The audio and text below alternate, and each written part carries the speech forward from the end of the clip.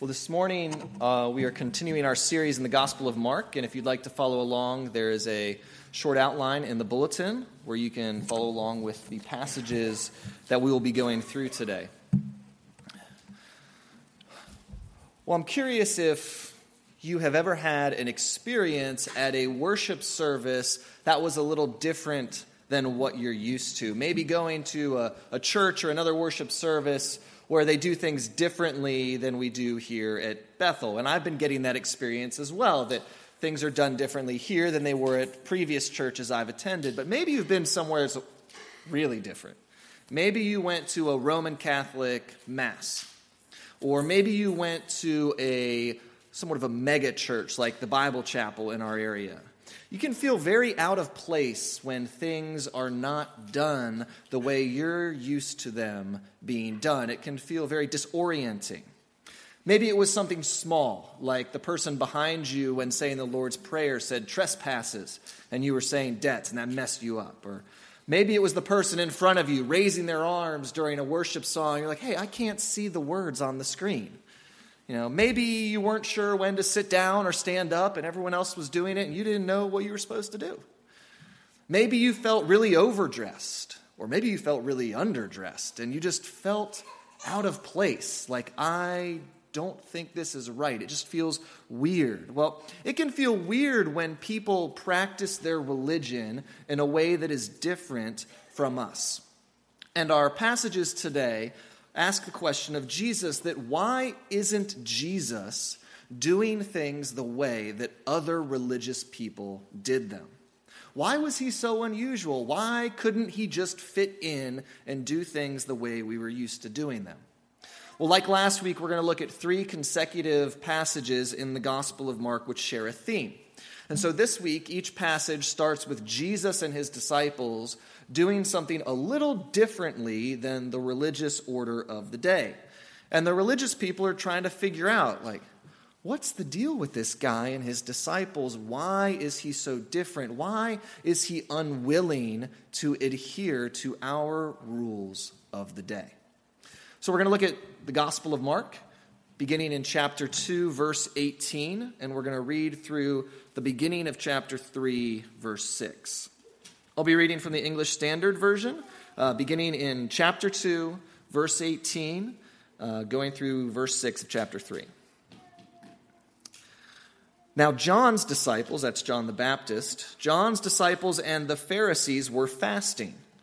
And people came and said to Jesus, "Why do John's disciples and the disciples of the Pharisees fast, but your disciples do not fast?" And Jesus said to them, "Can the wedding guests fast while the bridegroom is with them? As long as they have the bridegroom with them, they cannot fast. The days will come when the bridegroom is taken away from them, and then they will fast in that day. No one sews a piece of unshrunk cloth on an old garment. If he does, the patch tears away from it, the new from the old, and a worse tear is made. And no one puts new wine into old wineskins. If he does, the wine will burst the skins, and the wine is destroyed, and so are the skins. But new wine is for fresh wineskins." One Sabbath he was going through the grain fields, and as they made their way, his disciples began to pluck heads of grain. And the Pharisees were saying to him, "Look, why are they doing what is not lawful on the Sabbath?" And Jesus said to them, "Have you never read what David did? When he was in need and was hungry, he and those who were with him, how he entered the house of God in the time of Abiathar the high priest and ate the bread of the presence, which is not lawful for any but the priests to eat, and also gave it to those who were with him. And he said to them, the Sabbath was made for man, not man for the Sabbath. So the Son of Man is Lord even of the Sabbath." Again he entered the synagogue, and a man was there with a withered hand. And they watched Jesus to see whether he would heal him on the Sabbath, so that they might accuse him. And he said to the man with the withered hand, "Come here." And he said to them, "Is it lawful on the Sabbath to do good or to do harm, to save life or to kill?" but they were silent. And he looked around at them with anger, grieved at their hardness of heart, and said to the man, "Stretch out your hand." He stretched it out, and his hand was restored. The Pharisees went out and immediately held counsel with the Herodians against him, how to destroy him. Let us pray. Heavenly Father, we thank you for your word. We thank you that you have given us your holy word that we may know about your Son, Jesus Christ, that we may know who he is, why he came, and what he means for the world. And I pray that this day your Spirit might go forth with your word and bring about change in our lives, that we would bear fruit from the word in our lives because of your power working in us. Help us to hear the truth, that I may speak the truth, to receive the truth, and then to live the truth, believing it. We ask this in Jesus' name. Amen. So kind of the big idea I want us to see is that Jesus is a little different because he is the true lawgiver. He is the one who gave the law. He has been there from the very beginning, and he corrects the way we misuse our religious rules. So he corrects our misuse of religious rules. And we're going to look at these three stories to ask, well, why is Jesus so different? Why does he act so differently? So the first story, beginning in verse 18, starts with a question from an unnamed group of people. It just says they. Some group of people were curious. And they ask, why do John the Baptist's disciples and the Pharisees' disciples, why do they fast, but Jesus, you and your disciples do not fast? Now the fasting they're talking about was weekly fasting.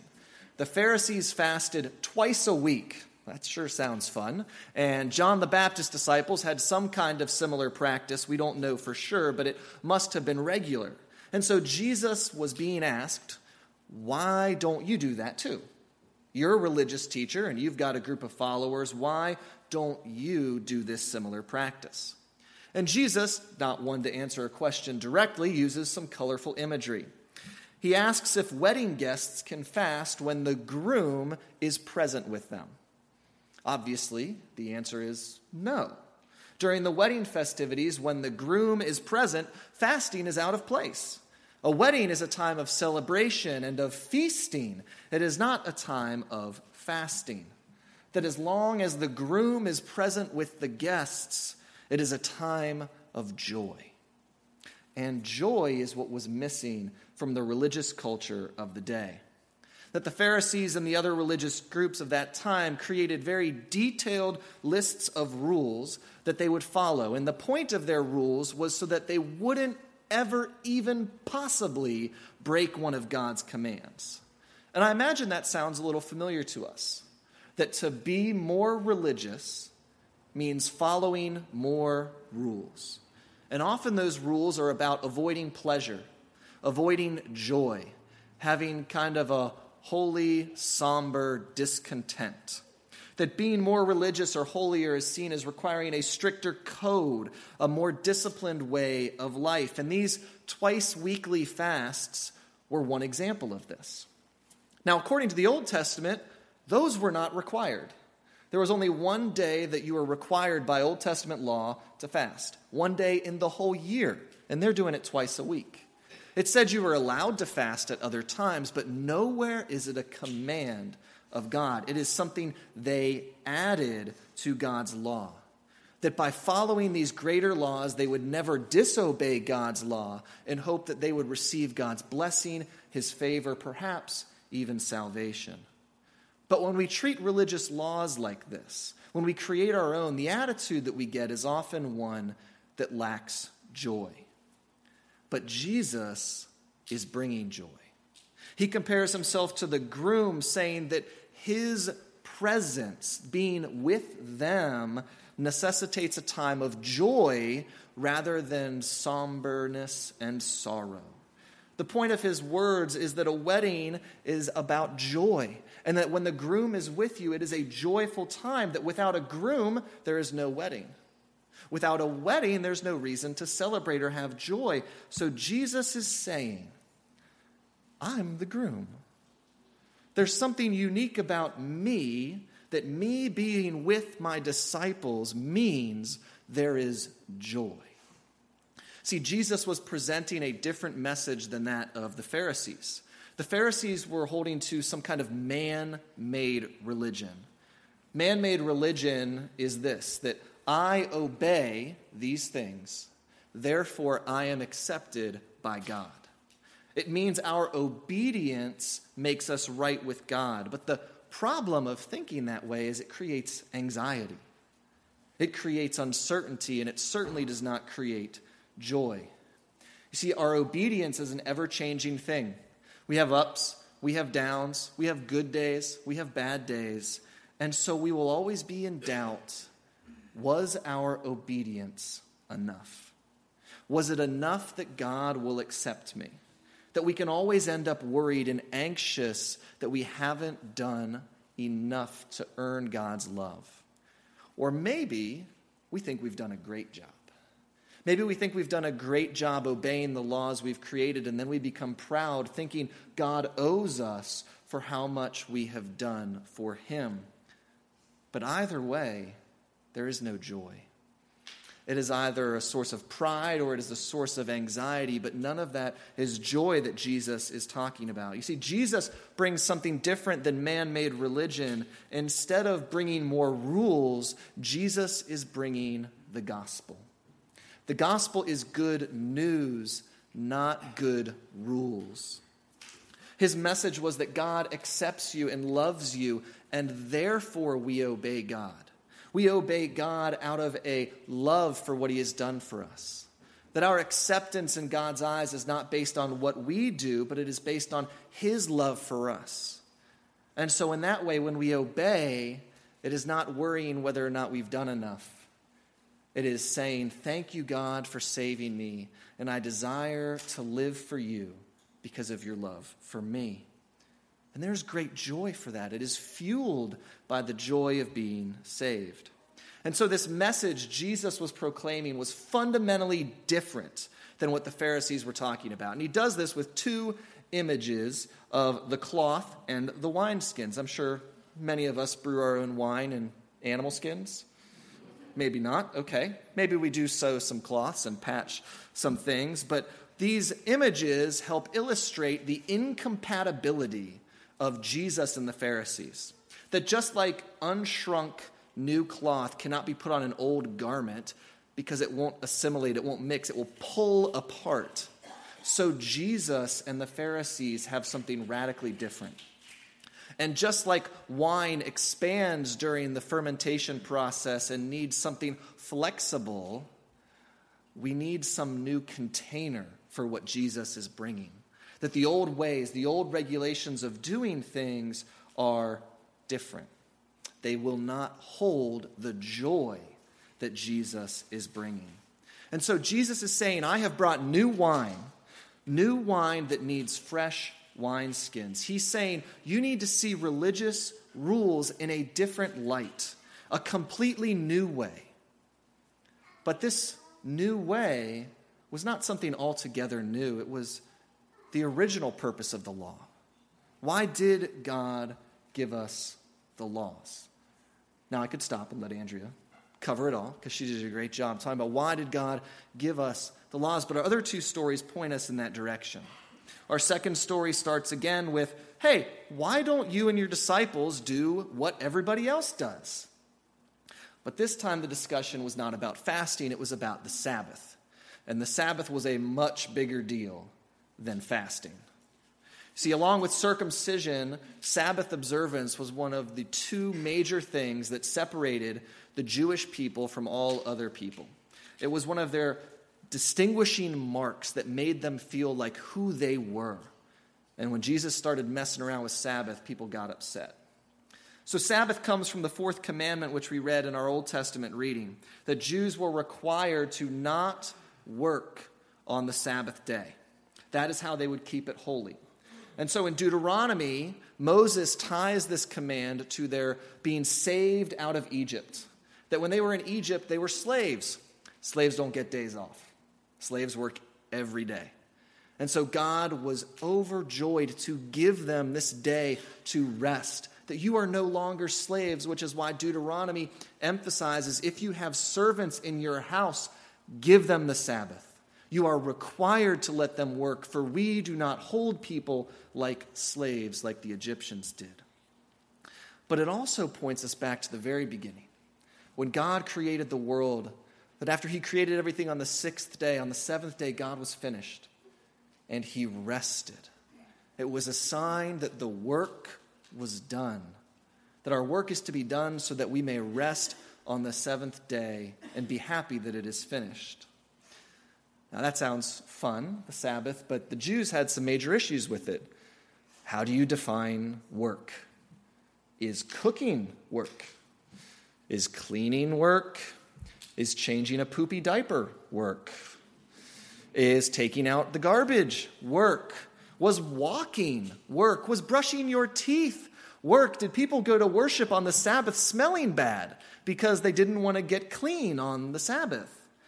Well, the Pharisees and other religious groups were really worried about breaking that command to not work. So they created supplemental Sabbath rules that would keep them from ever possibly breaking the command, do not work. They were like fences surrounding something dangerous, that they set up these fences to keep them from the idea of work. And the fences were set farther out just to make sure we didn't get close to that command, do not work. And Jesus and his disciples hopped one of those fences. We see that Jesus and his disciples were walking on the Sabbath, and they walked past a field of grain. And the disciples plucked some of the heads of grain for a snack. And the Pharisees believed that this was breaking the Sabbath because they were doing work. They were harvesting grain. Now, if that is considered harvesting grain, then I believe ordering pizza is considered cooking dinner. Am I right? That's what I think. I would like the Pharisees in that instance. But Jesus did not point to pizza delivery as dinner. No, he pointed to a different kind of response, a response that may confuse us a little bit. He references a story in 1 Samuel 21 in the Old Testament, that at that time David was on the run from King Saul because King Saul was trying to kill David. And so he was weary and he was in danger, and he came to this town, went into the house of worship in that town, and he asked the priest for food, probably thinking that if he asked any of the townspeople, they might kill him. But the priest didn't have any food except for the bread that was set aside especially for God and for the priests. But David still ate that bread. He wasn't a priest. He wasn't allowed to eat that bread, but he ate it nonetheless. Now, Jesus had the whole Old Testament. I have to believe he knew a lot of it, if not all of it. So why choose this story? It seems like a weird thing to choose. You see, David was in serious need. People were trying to kill him, and he was hungry. The disciples were walking along like, ooh, that looks tasty. That's not danger. That's not need necessarily. David broke one of the Old Testament laws. Jesus hopped a fence that the Pharisees made. That's not breaking a law. And I don't think Jesus is saying, well, if David's allowed to break laws, I'm allowed to break laws. That doesn't seem like Jesus' type of thing. So I think Jesus is up to something else. I think Jesus is showing us the character of God's law. See, the Pharisees saw the character of God's law and their additions to it as primarily restrictive. It prevents us from certain things. Whereas Jesus seems to be seeing the character of the law as a provision, that God has provided this for us. Essentially, Jesus is saying that God is a God who primarily provides rather than restricts. And in David's case, he was in need. And what he needed God to provide for him at that time was bread, and bread was provided. And in the disciples' case, what they needed, I guess, was a little snack to hold them over through worship. And so God provided the grain fields that they walked by that day. Was that work? Well, I think God did the work of raising up the crops. God provided those for the disciples. So Jesus is trying to show the Pharisees that they are missing the character of God's law. They miss the beauty of the law and how it provides for his people because they're focused on the restrictions. It's all about the restrictions for them. And the Sabbath was the perfect example of this issue, of this difference of opinions.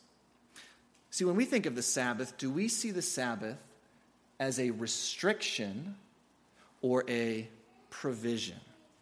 Is the Sabbath a time when we are not allowed to do what we want and restricted from basic activities? Or is the Sabbath a time when God provides for our rest and our renewal? It's the same thing, but it is a different perspective. Is the Sabbath about following minute rules and making sure you don't mess up? Or is the Sabbath about resting from our work and remembering God's blessings in our life? See, in the Sabbath, God provides something. Yes, it is a restriction, do not work, but he is providing rest. And by adding lots and lots and lots of rules to the Sabbath, it ceases to become about rest. Because you're worried, you're anxiously nervous. Did I do anything that was close to work? I took 100 steps. Was that too many? Did I do enough? Did I maybe break God's commands? That is not rest. That is not in any way, shape, or form rest. That when our minds are busy working overdrive on God's holy day, worrying whether or not we have done something wrong, we are not at rest. And the Sabbath is for our rest. See, when Jesus says the Sabbath was made for man and not man for the Sabbath, he is saying that humans were not created to fill God's cosmic need for a board game. I am so glad, Andrew, that you brought a game, because I was going to talk about this, that it's not like God said, you know what would be really fun? I'm going to create the world, and it's going to be like Sabbath, the board game. And I'm going to put these little figures on there and make sure they follow all these beautiful rules that I've created. Jesus is saying, God didn't make Sabbath and then make us to fit in the Sabbath. He made us and said, what do these people need? They need rest. That's what they need. That Sabbath is a gift from God that gives us rest. It is a beautiful thing for his people, something we can today enjoy, and not in a way that is strict and obsessive about rules, but in a way that is restful, in a way that is remembering what God has done for us. And I'm not just saying this because David was up a lot last night, and I really want to nap. But it is always good to be resting. You see, the Pharisees had lost sight of the character of God's law because they lost sight of the character of the lawgiver. They forgot who this God was that they were obeying. What kind of God is he? Is he giving us just all of these things to do and do and do? Or is he giving us things that are for our good?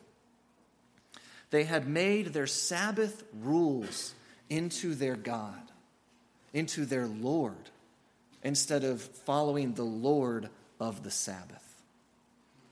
And so we see the character of God's law. And our third passage shows why we need to see it so much. And it's that the Pharisees are not alone in the ways they misuse God's law. That we also have a tendency to take God's law and twist it, to misuse it, to use it in ways that God did not intend. That we take his good commands and we can even twist them so much that his commands seem bad for us. So at the beginning of chapter 3, we see this very clearly, that Jesus enters a synagogue on the Sabbath for worship. Maybe Jesus walked past those grain fields to get to the synagogues, or maybe it was a separate day. We don't know. What we do know is what the Pharisees were doing in worship that day. The Pharisees were not sitting there preparing their hearts for worship. The Pharisees were not praying to God. The Pharisees were not listening to the word of God so that they might serve him better. The Pharisees were watching Jesus. Because in the synagogue that day sat a man with a withered hand, and they were watching Jesus to see whether he would heal him on the Sabbath so that they might accuse him. Now, I don't want us to miss the absurdity of what is happening here. The religious leaders of the day are in the religious place of worship for a time of worship on God's holy day, and they see God's teacher and a healer and a man in need, and they are watching, but not with joyful expectancy that God is going to do something great this day, but watching to make sure Jesus doesn't do something great this day. Watching to make sure this man isn't healed. We will catch Jesus. Their logic is literally, we are going to keep Jesus from doing something good on God's holy day. Not on our watch, Jesus. You are not going to do that today. No wonder Jesus says he was grieved at their hardness of heart. No wonder Jesus is angry. How upside down is this? The Pharisees thought that healing people on the Sabbath was work, and that work was forbidden on the Sabbath unless someone's life was in danger. Now, this man, granted, his life was not in danger. And so essentially the Pharisees were watching. They wanted to know, is Jesus going to wait until tomorrow? Or is he going to break our rule? What is he going to do? He can totally wait till tomorrow. You can't do that nice thing on God's holy day. You better wait. You better wait, Jesus. They wanted to see if Jesus would break the command to not work. And whoa, boy, did he ever. Jesus did the very difficult, strenuous, sweaty work of saying, stretch out your hand. He didn't heal him. He didn't take him to the hospital. He didn't scrub in. He just said, stretch out your hand. Is that work? Is that work? That is why Jesus asks them, is it lawful on the Sabbath to do good or to do harm, to save life or to kill? Jesus completely dismisses the question, was what he did work? He just gets to the heart of the Pharisees and is like, do you even see what you're doing? You don't even know good and evil anymore. You are so busy painting and constructing and putting barbed wire on your fences that you don't even know why the fence is there or what it's protecting. What is wrong with you? Unfortunately, the Pharisees are not some unique group of people in the history of humanity. That our sinful nature leads us to do the same thing to God's laws. That we can despise God's rules.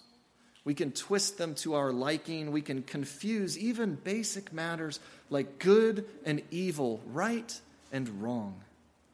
And this is because from the very beginning, the great deceiver, Satan or the devil, used this practice. That in the garden with Eve, he came to her and said, did God really say that?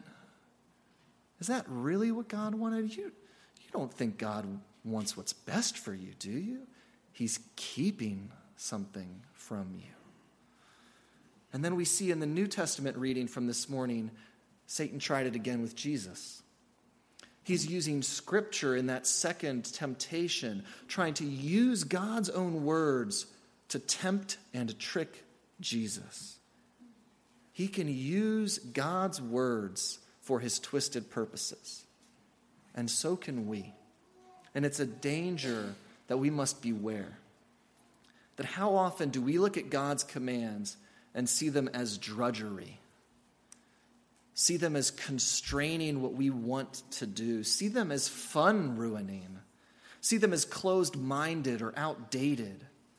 How often do we take select passages and judge others with them and kind of push aside those passages that we violate? How often do we make our own preferences, our own likes and dislikes into equivalents of God's law, expecting other people to follow Jesus exactly the same way we do? How often are we judging people in other worship services because they do it weird? How often are we twisting the law of God? See, the scariest thing is that the Pharisees thought they were absolutely right to be doing all of this. They were certain that they were doing the right thing, that they were trying to stop Jesus from breaking the Sabbath. They thought they were honoring God by their interpretations of the rules, that they couldn't see their own error. They were blind to their blindness. They couldn't see it.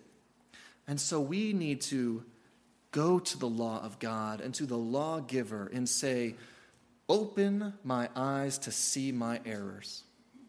Open my eyes to see how am I misusing your law?